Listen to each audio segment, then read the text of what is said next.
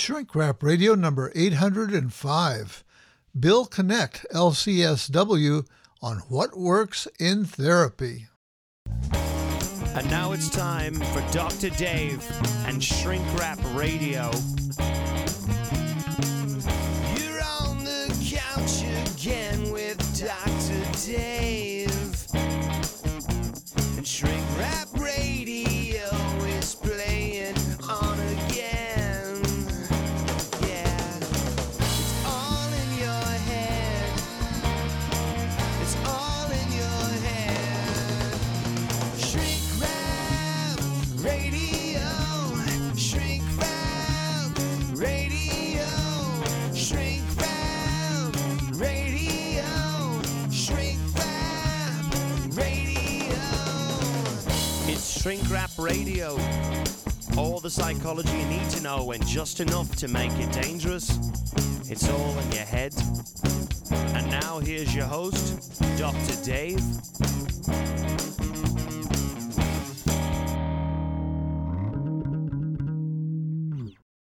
My guest today is licensed clinical social worker Bill Connect, who is the author of the 2022 book, The Accidental Therapist, sharing over a half-century of experience and insights to facilitate positive outcomes. The book is an outgrowth of his unique combination of clinical, supervisory, and management skills and experience. He has served as a therapist for over 50 years in a variety of medical, physical rehabilitation, and mental health settings. Now, here's the interview. Bill Connect, welcome to Shrink Wrap Radio. All right, glad to be here. Thanks for having me. And we're going to be discussing your 2022 book, The Accidental Therapist, sharing over a half-century of experience and insights to facilitate positive outcomes. That's quite a promising title. You're going to have to deliver big time with a title like that. Okay. But before we get into the book, let's talk a bit about your background. Where did you grow up? Tell us about maybe your family situation. Did you grow up in a family of psychiatrists or what? And No. Your schooling and so on. Let's go there. All right. I was born in New Hampshire, grew up in a middle-class family where my father was a high school teacher and my mother was a nurse. Sometimes I describe myself as an ACON. What is that? That means an adult child of a nurse. And all of that implies. For example, my mother used to make us have cod liver oil in the morning. And my grandmother did that with me. Cod liver oil. Hard red rubber thing hanging in the bathroom to make sure we were regular. Oh, wow. Yes. I grew up in that era as well. I'm familiar with these torture practices. Right. And we shared before I turned on the recording here that I also spent 2 years in New Hampshire. At the time we had 2 young children, and my wife and our 2 young kids and a dog that we brought all the way from California. Wow. We had just a wonderful time there. It felt like being in early America. Those early American values are still so strong and alive in New Hampshire. At least they were when I was there, which was... You remember their motto is live free or die. Yeah. I actually kept a number of license plates and I have them up in my garage just because I was so tickled by that, by that motto. Yeah. Then when I was about 7 or 8, we moved to Massachusetts. And so that whole atmosphere. Later on, I went to the University of Massachusetts to get my bachelor's degree. Uh-huh. And what did you major in there? Well, initially I majored in philosophy. Okay, yeah. I thought I was going to be a philosopher, but it took me I was pretty of a slow learner. So it took me 2.5 years to figure out I wasn't going to get a job as a philosopher. Well, only if you got a PhD and became a professor. Yeah, right. So anyway, but I was not very goal oriented. Back then, I I got along. I did a lot of reading when I was a kid, so I got by and passed. Didn't really do much studying or whatever. Kind of get by just from my reading of history and philosophy. And I even did the same thing at UMass. I really was not goal oriented at all. And the psychology that I switched to, I was just interested in people and so forth. But my thought as an undergraduate was that most of my study was related to human resource kinds of stuff. So I remember carrying around that book. It's called Human Engineering. It was about how to design the chair so it would be psychologically, comfortable for somebody. That was the kind of psychology that I thought I was going to. Yeah. So you were saying that you were not a terribly motivated student. Right. It seems like you had more of a penchant for following your own passion and reading what you wanted to read and so on. Exactly. And well, back then, again, this was in the early 60s. So my thought was, if I get a college degree, no problem. I'll be able to get a job anywhere. Yeah. So I graduated, applied for several jobs, and didn't get any. So I went to work as a bank teller. Okay. So, but then, of course, this was 1965. I got my draft notice. Oh, boy. This was during the Vietnam conflict. Yeah. So I didn't want to go in the jungle or in a tent or whatever. My father was in the Army. So I said, well, I'll join the Navy instead. So back then, if you joined versus being drafted, you could take a 6-month hiatus before you joined. The caveat was that you had to spend 4 years rather than the 2. Okay. Yeah. So I went in the Navy in April of 1966. And in your bio, you mentioned that you were actually in Vietnam, but on the ship. That's correct. Yeah, for a year. Yeah. Well, again, I call it that oxymoron it's called military intelligence.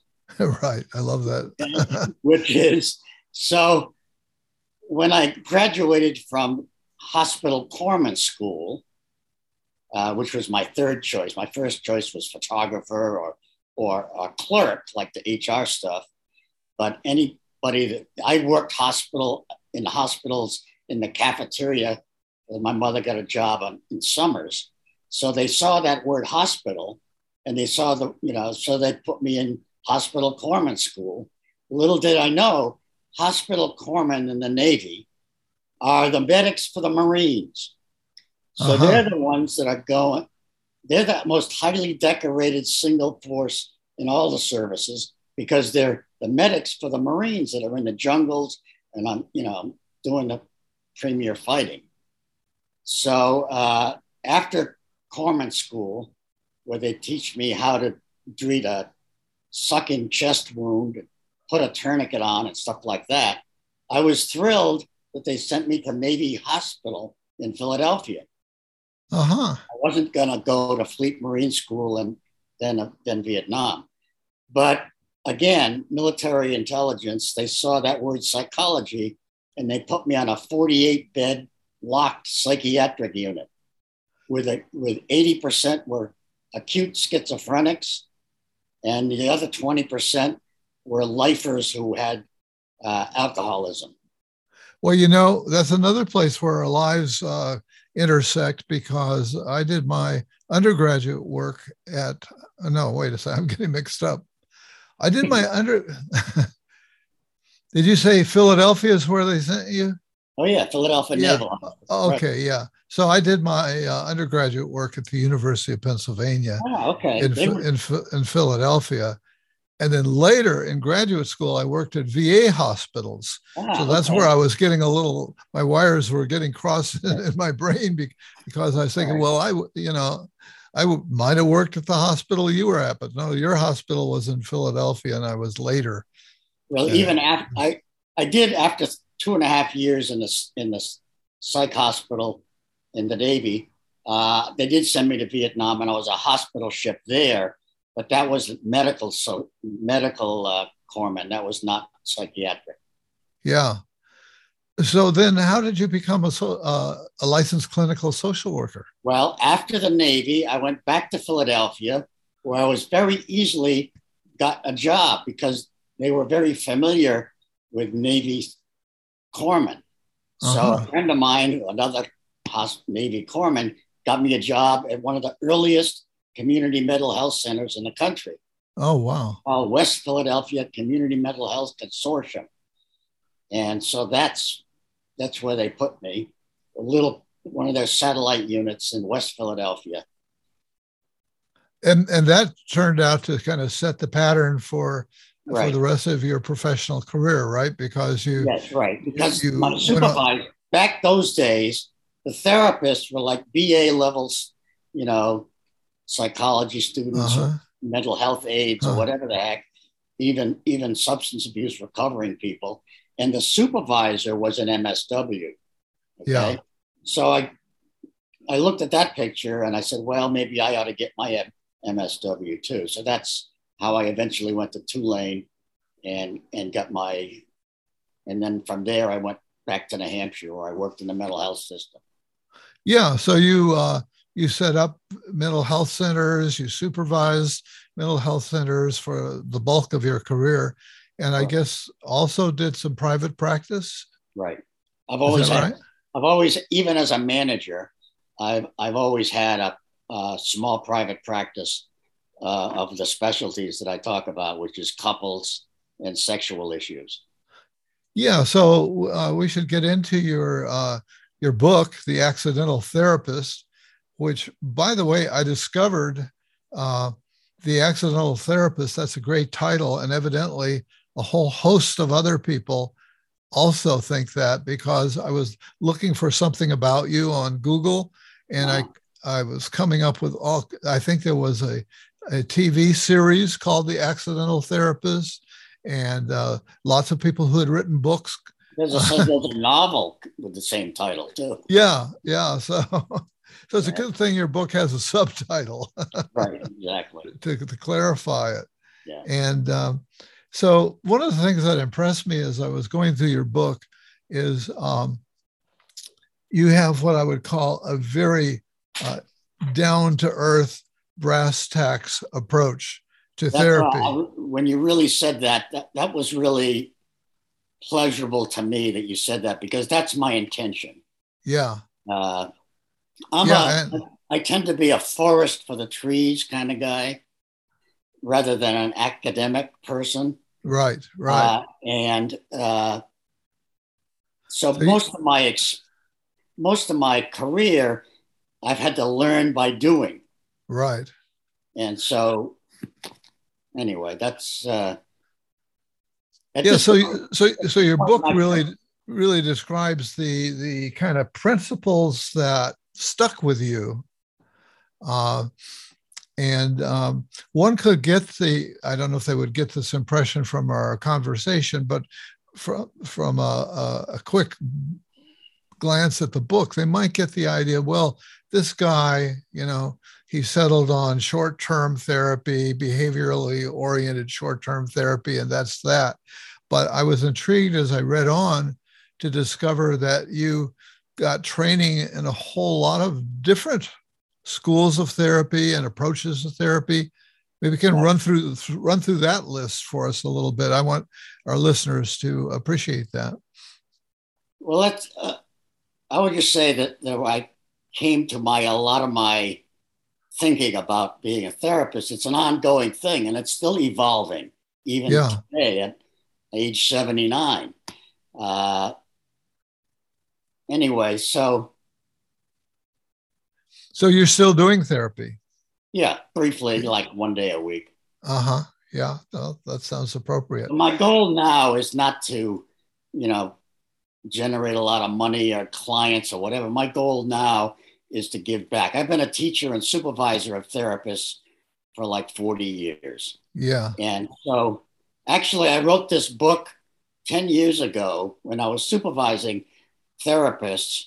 And I told in the book, I'm not a writer and I believe in Occam's razor. And this book of 50 years is only 100 pages. And I actually wrote this book for other therapists that I was training in less than one page. In less than one page. Yeah. Then you expanded it. This is a counseling. Yeah, exactly. So COVID helped me, sit back. What am I going to do? Well, I might as well put down on paper, what I've been talking to people about for many years. Yeah, yeah, and you that really succeeded at doing that. So let's get into some of the major headings here in your book. You talk about the goals of therapy. So, and I hope you can remember some of what you wrote. Well, yeah, I'm already on to something else at this point. But well, again, I have the evolution of my process of being a therapist started out, in the psychiatric hospital with intensely, seriously disturbed people. And my supervisors were psychiatrists who had been trained in analytic work. Right. But even this weekend, so they were coming from some theory or whatever, but they couldn't do psychoanalysis with an acutely schizophrenic guy that was hallucinating and throwing bed chairs against the wall. They obviously had to incorporate medicine with what they were doing. They had to incorporate the milieu therapy, which was the structure to help provide some structure for the clients. So that was my initial experience and how I learned, what works or what doesn't work with clients. Also, I'm struck by the thought that I had meant to express and then lost my thought was I can really see the influence of the Navy, I think, in your work, that naval experience. Well, the military, is different than other society. Yeah, very oriented towards the goals, and what works, and let's skip a lot of theorizing and so on. And so when you say, well, I wrote my book as a one-page thing, that to me smacks of naval or big business, where the CEO says, right, don't give me a proposal that's more than a page. This is the mission. This is the mission, and these are how to, exactly. That actually, as a manager, they didn't teach me how to be a manager in school. Actually, later on, I taught a course for master's degree students and how to be a leader and a manager. Yeah, I've been that most of my career. Right. But yeah, you have, So so what would you say are the goals of therapy? Well, again, it's got to be one of my main concerns is what I'm calling, I guess, the de-evolution of. I was trained by psychoanalysts. Then I, did some reading and discovered psychodynamic therapy and so forth and so on. And then I learned at UMass, even before I graduated, about Truax and Karkoff's work with what makes a good therapist. It's accurate empathy, it's genuineness, positive regard, non-judgmental, warmth, which we've already talked about, you might still have. And I hope. So it made me think about those kinds of issues. And even Scott Miller's work recently comes back around to saying, what does the client want? What are the client's goals? What do they want? Do they want to calm down or whatever? And then after they calm down, then what? So we have to be attuned to what the client wants at the center, but also philosophically, I became, in my philosophy work, and as it overlapped with human behavior, I became a behaviorist, and I studied Joe Wolpe's work and stuff like that. In fact, that's also why I moved in that goal direction to change patterns of behavior, change habits, and so forth to help the clients get to a better place. Yeah, yeah. So your work evolves to be a short-term, goal-oriented approach to therapy. Well, some of that was related to what I would call the medical industrial complex, which requires, if you're doing insurance, managed care came in the 80s, and they said, well, by the way, we're not going to pay for seeing treatment forever out of the psychoanalytic approach or whatever the heck. You're only allowed 20 visits. So as the manager, I brought in Simon Budman, if you know him. He's the one that wrote the first book out of Boston on short-term therapy. Okay. So I brought him in to teach my therapists how to do short-term therapy. So it fit and evolved in that kind of a way. Yeah. Yeah. So I think I read in the book that the average length of treatment was maybe about 6 sessions. And that's right. And by the way, what I tell clients is it's rare that I'm going to see you more than 4 or 5. So that fit exactly with the model that I'm using, kind of experientially. I didn't read any books about it until. Yeah. So you set the client's expectations very clearly, right at the outset. When somebody gets referred to me or whatever, or they call me, I have I said this in the book, I have a 5-minute interview with them on the phone. And one of the key questions I ask, what do you want to get out of? What do you want the goal to be from seeing me? Yeah. If they say, well, I want to understand my inner child, and I want, why my wife was cheating on me and whatever the heck. I say, listen, I'm not going to be the guy for you. I don't think you may never understand why you did what you did or why you got in the situation. But what I can help you to do is to, number one, calm you down to some extent, and then figure out what we're going to do today, tomorrow, and next week to get you to a better place. Yeah. If you want help with that, then I can help you with that. I'm not gonna therapize you, so to speak. I'm not some guru, but I'm kind of like an educator. I'm going to help you and give you the tools so that you can help yourself.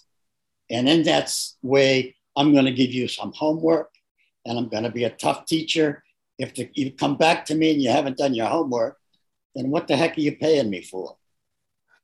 Okay. So I'm direct in that kind of a way. Yeah, it's very brass tacks, and as you point out, necessitated. I mean, maybe even more so in today's environment than it was in the 60s, where there's so much trauma and distress amongst us all in our population, and you talk about cultural backgrounds, racial backgrounds. You go into you say all of that has to be taken into account, and a lot of the people out there don't come from a background where they really want to talk to somebody endlessly for self-exploration. What they want to do is improve their situation. There's still some people that do that. Unfortunately, of course. Lately, I've been doing kind of networking with other therapists and beginning therapists and whatever. And I'm taken aback by what I call a de-evolution, because people still think that I've got to meet with somebody, once a week for 2 years to help them with this trauma and whatever, and understand talking about the past, you know. Anyway, so, but I also come from the tradition. If you read much about Joe Wolpe, the original behavior therapist, he hated cognitive behavioral therapy. He said, what are you doing? Sitting around and talking about it isn't going to help you to change yourself. So anyway, that's my rant for today. Yeah. I was interested too. You mentioned Truex and Kharkov, and that was another connection point when I read that, because I taught out of their book, The Skilled Helper. I taught a course on called Introduction to Counseling for years and years, both in California and at the University of New Hampshire, and that was a major text in the Introduction to Counseling because. They argued so forcefully for these personality factors of the therapist. Exactly. And emphasizing that they were skills. That was a new idea. When I was in graduate school, nobody talked about skills. We were steeped in a ton of therapy, of theory. I mean, we were steeped in a ton of theory. And hey, but what do I do? What do I do as I sit across from this person? And their approach, which was totally non-blaming, non-judgmental, was like, well, if you don't have these skills naturally, you can learn them. Right. And we can, and research back that up by lots of other people, that you can break it down to, if you will, micro skills that can be taught, that can be assessed, and that you can give a person feedback on how they're doing. Well, I'll get back in a second to the issue of the therapists themselves, but because I think that's a key thing that a lot of schools are not ignoring. But anyway, I go back to it's almost in my book. I don't have my glasses on, but the study done in 1999 by Hubble, Duncan, and Miller, and they talked about the factors that account for therapeutic relationship change. And they say, client hope, techniques used, things outside the relationship, and therapeutic relationship itself. And you know what the biggest factor is? What? Things outside the relationship. You're talking to somebody in 1 hour in a meeting, but if their wife yells at them the next day, they're not going to be able to learn or apply whatever the heck you taught them in place. So again, that's the social work background helps look at the bigger picture. Yeah, the bigger picture. And I think you may have told an anecdote in the book, if I recall, of somebody coming in and saying they're a lot better, and that you inquired, maybe it wasn't you, maybe I'm thinking of somebody else, and it turned out it was something totally unrelated to to what you thought you were doing as an intervention. That's why, when I talk about my first session or how I begin a session, I have something, like Scott Minow said, some years ago, the best therapists prepare before the session, and then they critique themselves after the session. That's how we continue to grow and evolve and personalize the therapy. Yeah. So every session, I don't start with, okay, did you do your homework or whatever the heck? I start with, how are you today? Because on the way to the office, they could have run over a cat. And so they're not going to pay attention to or listen to, the therapy part, because they're going to be preoccupied with something else. Yeah. They always start, with where they are right now in this moment. I'm not going to say this is mindfulness or whatever the heck. I don't care what you call it, but I doubt that you'd spend the whole session talking about the cat that they ran over. No, not usually. Because the first session is always, I teach them how to calm themselves down through diaphragmatic breathing and so forth. Yeah. Yeah. So, you're very practical. And I also have been very much influenced by Scott Miller's work. And Right. Yeah. yeah. And another thing, I mean, there were just a lot of places where we match up in terms of our attitudes and past experiences. And you have a section where you kind of refer to what I would call the shamanic roots of this therapy business. What's the That word? shamanic, shamans, shaman. Ah, okay. Yeah, right. Exactly. Right. Yeah, which I, in that intro to counseling class, I would often stress that at the beginning, you know, our roots, psychology has tried so hard to anchor itself in science and to present itself as a very scientific, and everything Well, is I've seen that based on, evolution. Yeah, I've seen that yeah, evolution too. And yeah, that's like a self-consciousness, self-esteem thing. Well, we're just these touchy-feely kind of guys. With just some science behind it. And yeah, out of that, initially, look, the behaviorists were the one that first did it. But I've also seen the evolution over time saying, well, I'm doing evidence-based therapy. yes, I mean, it, that's nice to say, but as Scott Miller says, for over 80 years, 80% of all therapies work, regardless of your theoretical background or your techniques or whatever, yeah, yeah. versus placebo. So And anyway, going back to the shamanic thing, yeah, you point out that people have been helping people from the beginning of time, exactly. and some people have had roles that before therapy was invented.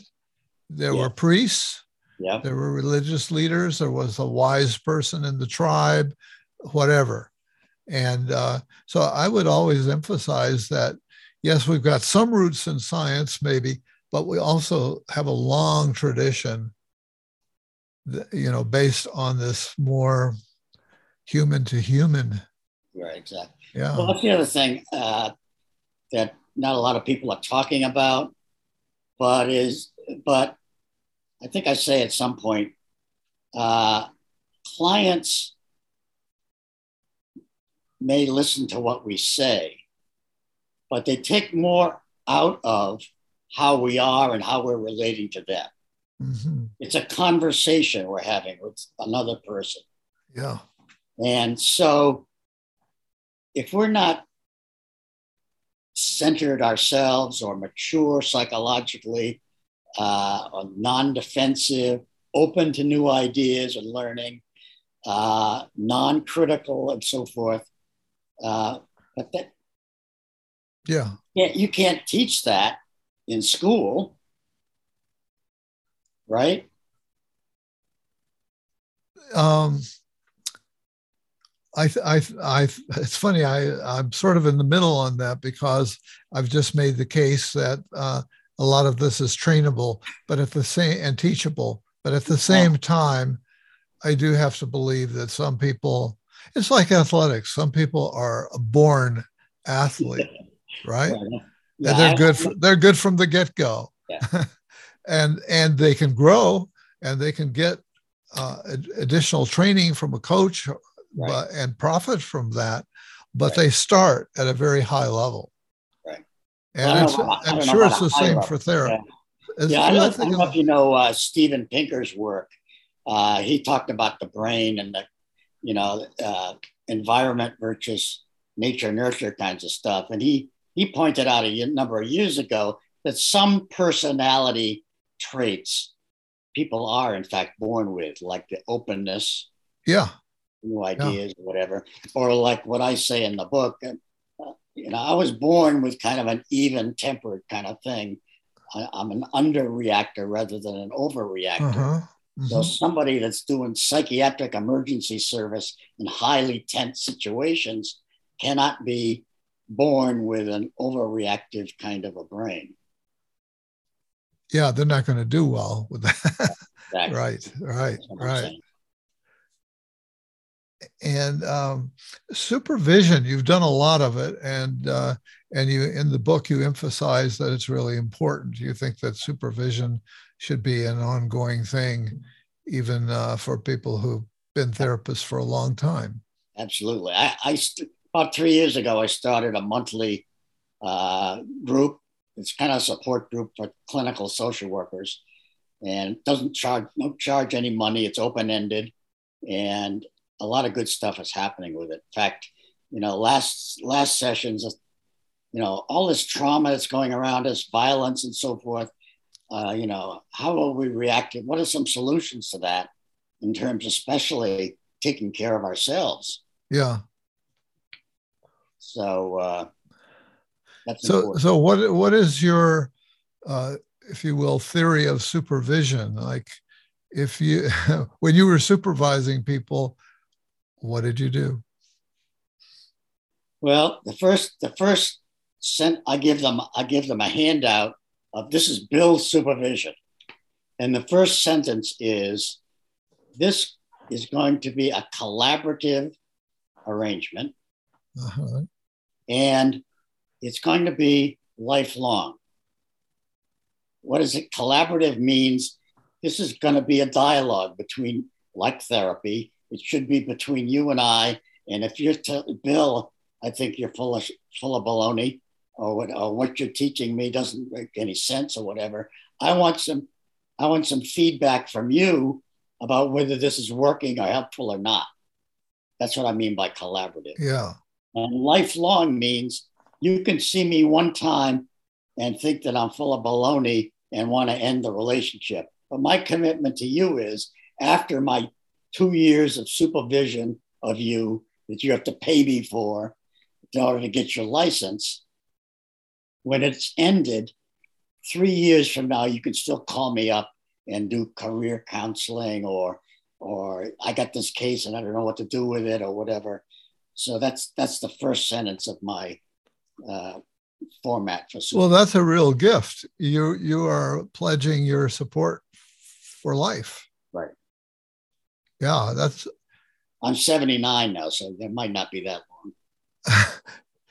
I mean, nobody ever said that to me. As I think back, that's just an incredible gift to put out there.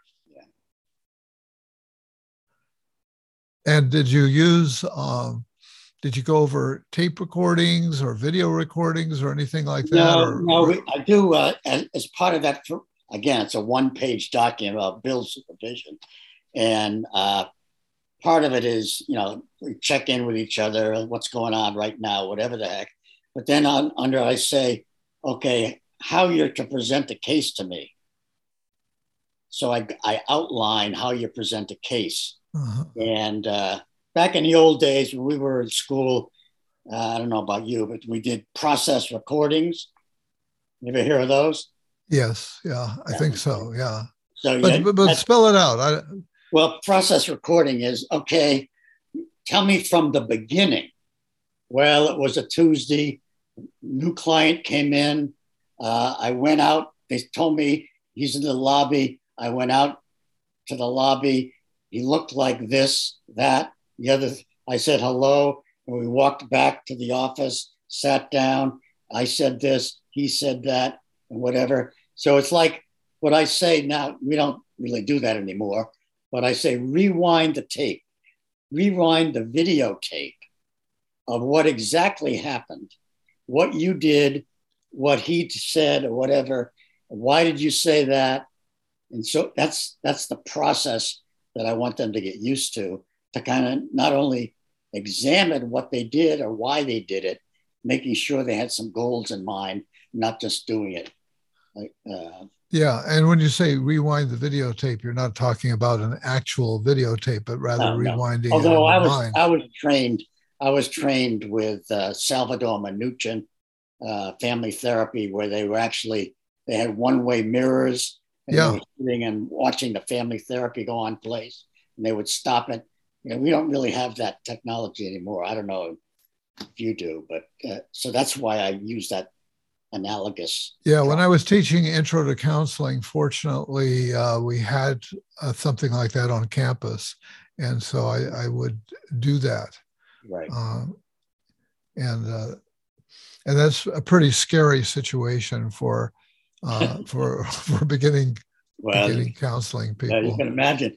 Salvador Minucci, you know who he is, family Yeah. therapist in Philadelphia, as part of our system. But anyway, he would actually interrupt the session and say, "Okay, I want Johnny to sit next to Mom now." Yeah. And now, okay, now proceed to show the systemic dynamics of how that changed the family therapy. Yeah. Well, that's an example of what I was saying in the beginning, is that you've actually had a lot of exposure to other approaches, and that's just that's a good example. So a lot of your work involves couples therapy. What would you say is your approach there? Because of the training with Minuchin, certainly, and well, that was more family therapy. Yeah. Well, I got my the best training was from Richard Stewart, very underrated and outstanding therapist, social worker, who started. He actually was the guy that first designed Weight Watchers eating program. Pick up the fork and only take one bite at a time, kind of thing. But anyway, he was an early behavior therapist. He wrote Helping Couples Change, very detail oriented about how to do behavioral couples work. Mm-hmm. He did premarital counseling. And so I learned mostly from him. Yeah. And it evolved over time. I studied Gottman's work and so forth and picked up something from that. And then I had a professor at Tulane who was a family therapist. I learned something from her about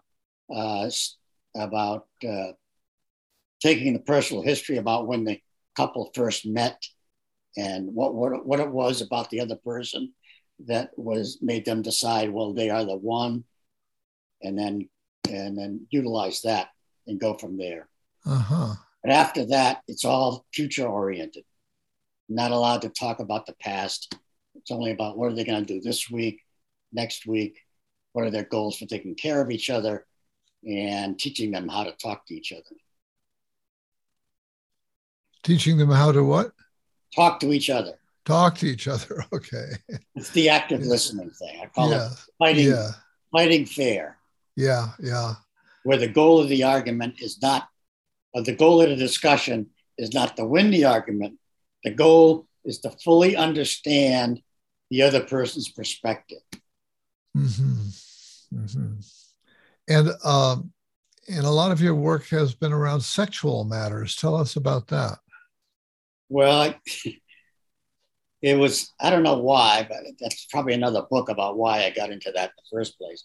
But anyway, I had an interest in sexual. And so in grad school, I did an annotated bibliography of Masters and Johnson's book that had just come out. Uh-huh. And nobody was talking about those issues. Again, I grew up in puritanical New England, whatever, where nobody talked about sex to any extent. So I was interested and I was willing to talk about it. Yeah. So after a while, the therapists around me, well, I got this case and they're bringing up sexual issues. I'm not comfortable talking about it. So they refer them to me. So from grad school in New Orleans in the early 70s, I was doing that kind of work. And I believe you were also doing work with people who were getting gender change, surgery, and so on. Yes, I started working at an early age, even in Philadelphia after the Navy. I had some clients that were transgender or being processed to be transgender. So, and nobody else was talking to them. So, and I was non-judgmental enough to be able to talk to them about it. Yeah. And I did research about it. There wasn't much then. So I put some of that work I get referrals for people that, they want to get hormone replacement therapy. So they'll refer them to me for a psychological evaluation to see whether they really are, potential to be transgender or versus just being, crazy or whatever the heck. So I've done that. Or maybe being, I think one of the issues today is whether somebody is curious, they talk about bi-curious. Right. Exactly. And doesn't really go deeply enough that they have to make a major shift. Yeah. Yeah. And other kinds of sexual issues too. I remember I was doing teletherapy like 12 years ago. So I got referrals from a group of attorneys that were suing the parish priests who had allegedly sexually abused the altar boys 30 years ago. And so they wanted me to evaluate these people were adults now, and they were like in out of state. So I did teletherapy evaluations to see if their story made sense from somebody that had been sexually abused, or whether they were, again, just telling a story to get some money or whatever. So I did that kind of work as well. Now, when you say teletherapy, was that on the telephone or was it? Right. Because I don't think Zoom existed at that point. No, it was Skype back then. Yeah. And what about Zoom? Have you been during the? Yeah, I've been doing that for. You've been doing that. Yeah. In fact, I did a workshop for therapists about 8 years ago about the virtues of being able to do that.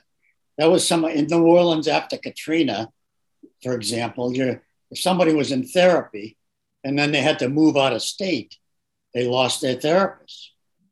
And so why would that have to be the case? You get into all kinds of baloney state where my license is only in Louisiana, so you can't do it if you're in Mississippi, or craziness kinds of stuff. So when people found out that I was doing that kind of work, I was doing work for active duty military personnel in Afghanistan. I was doing marriage counseling for them via Skype. Wow. Yeah. So you've had such a full career, I have to say. And we didn't mention that you, in fact, are in New Orleans now, not New Hampshire. You've been in New Orleans for some time. And so let me give you a plug for a guy that I listened to this week. I don't know if you've heard of John Norcross. Not that I recall. I just took a half-hour free. I'll send you the link. But anyway, he's done a lot of work. He's a psychologist.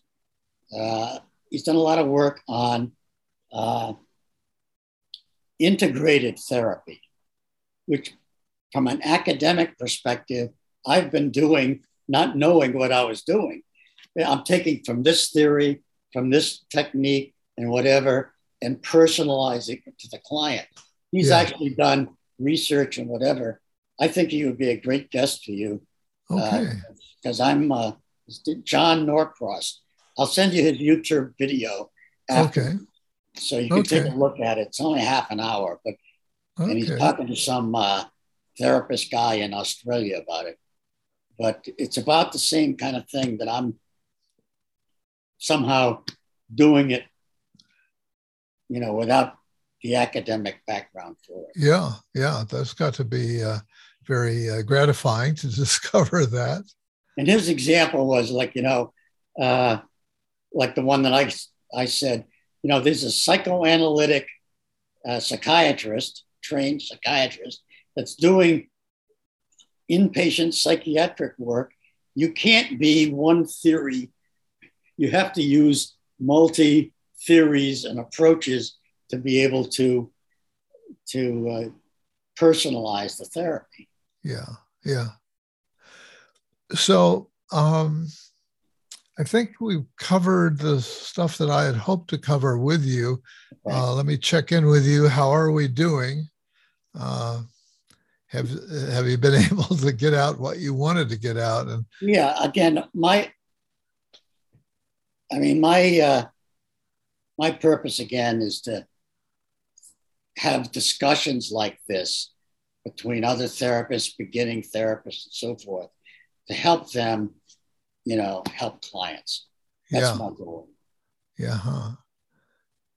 Well, this interview will be available to people like that, and certainly your book's available to people. Where can people find your book? On Amazon. Just go to Accidental Therapist Bill Connect, and you'll find it. Okay, and we should mention that Connect is spelled Knecht. Correct. And I didn't know how to pronounce it. I contacted you. I'm pronouncing it 3 times a day. Connect the dots is what I say. Yeah, yeah. Was that a challenge in your career that people didn't know how to pronounce your name? Yeah, I'm used to it now, though. Yeah. So, anyway, my main message is make sure that you're client-centered. You're doing what the client wants you to do. And if they don't know, help them with that. And secondly, we have to take care of ourselves. And that's why I feel in the book it's outlined the concept of vertical alignment that I do with all clients and all therapists. And that's part of taking care of yourself. Oh, vertical alignment. Yes, I remember that term in the book, vertical alignment. It's a process of setting your priorities, sitting down and thinking about what are your priorities, future-oriented, and then using simplistically a calendar, putting them on your calendar, reflective of your priorities. So you're conducting your life based on what your personal priorities are. Well, that's a whole nother book right there. And maybe you'll write that book at some point. Bill Connect, I thank you for connecting with me today on Shrink Rap Radio. Thank you, Dave. I appreciate it.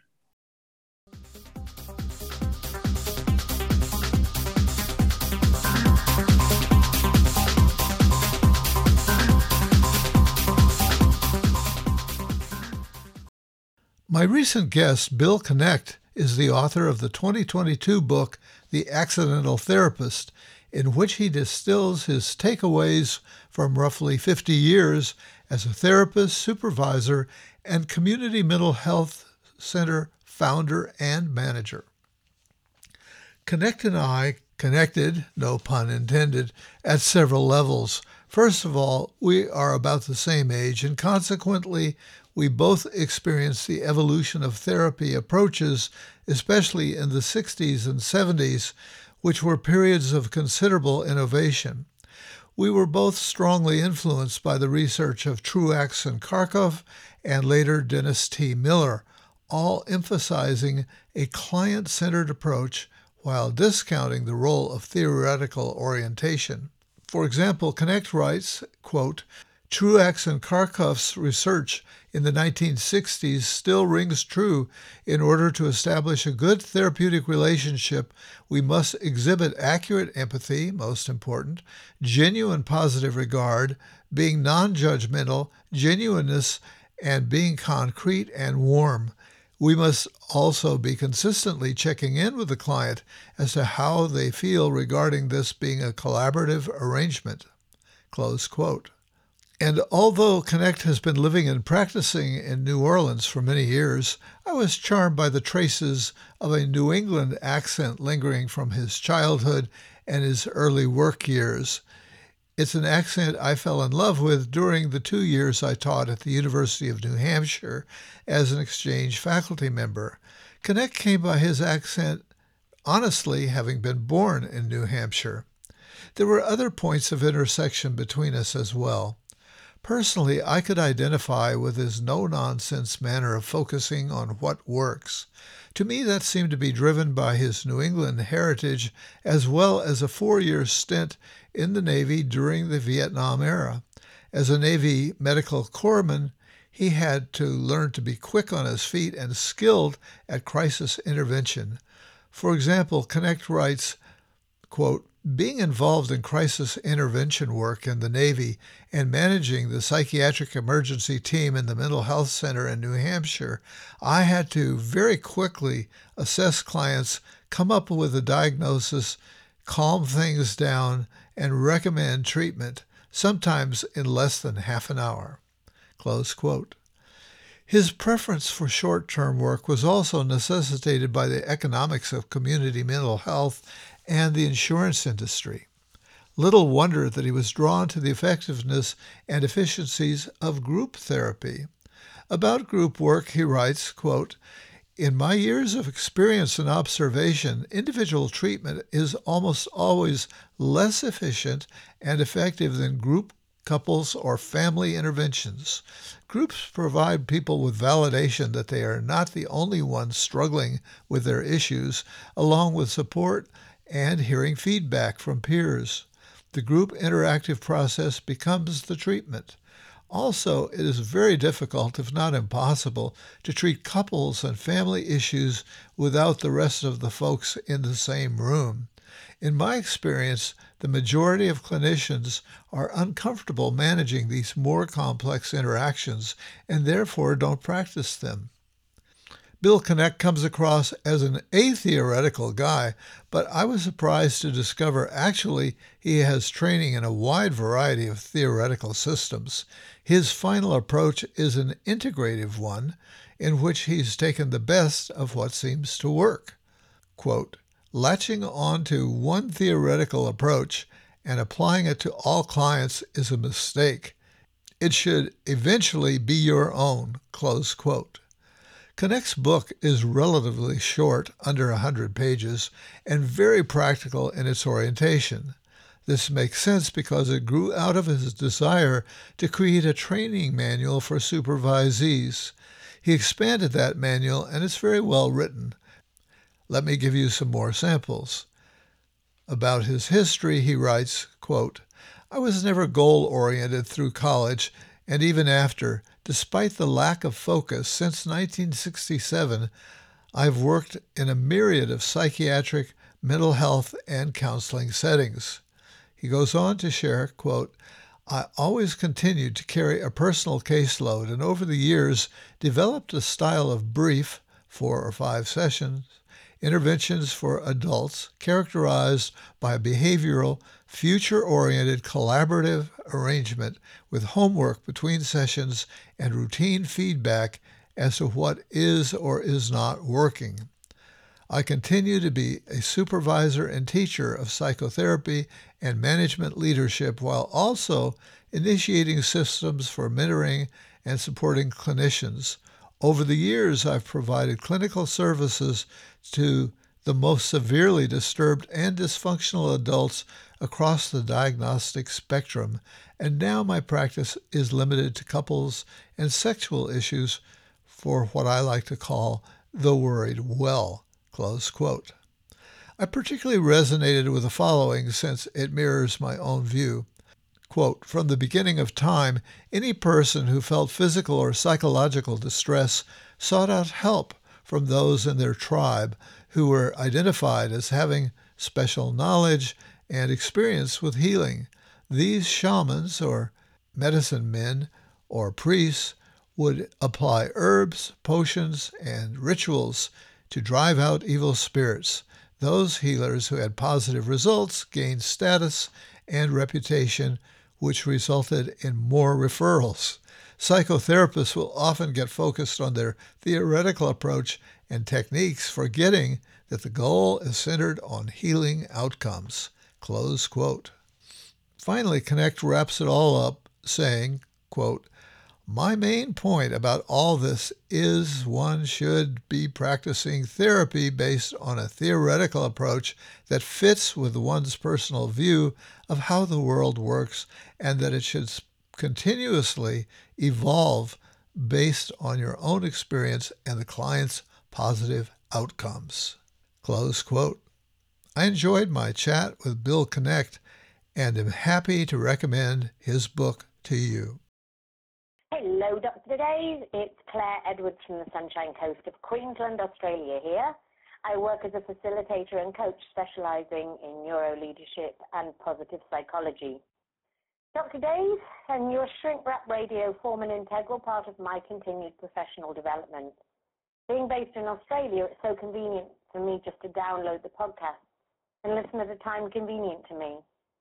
I also really enjoy the breadth of experts and the wide range of opinions, which helps me form my own conclusions. Dr. Dave, thanks again for providing such a valuable, insightful, and value-added service. Thank you, Claire Edwards in faraway Queensland, for your support and endorsement. And of course, thank you to all you other monthly supporters. Your regular donations really help to keep the lights on and to sustain my motivation. Once again, time to shrink wrap it up. Thanks to my guest, Bill Knecht, LCSW, for discussing his work and his book, The Accidental Therapist, sharing over a half-century of experience and insights to facilitate positive outcomes. Next week, my guest will be psychoanalyst David Scharf, MD. Dr. Scharf is a senior clinician, pioneer, and innovator. He was among the first to adopt telehealth practices and will be focusing particularly on his international experience. Once again, this is Dr. Dave reminding you to be kind to yourself, others, and the earth.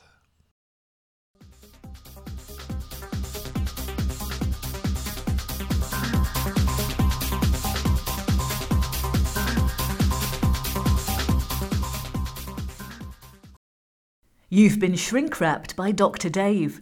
All the psychology you need to know and just enough to make you dangerous.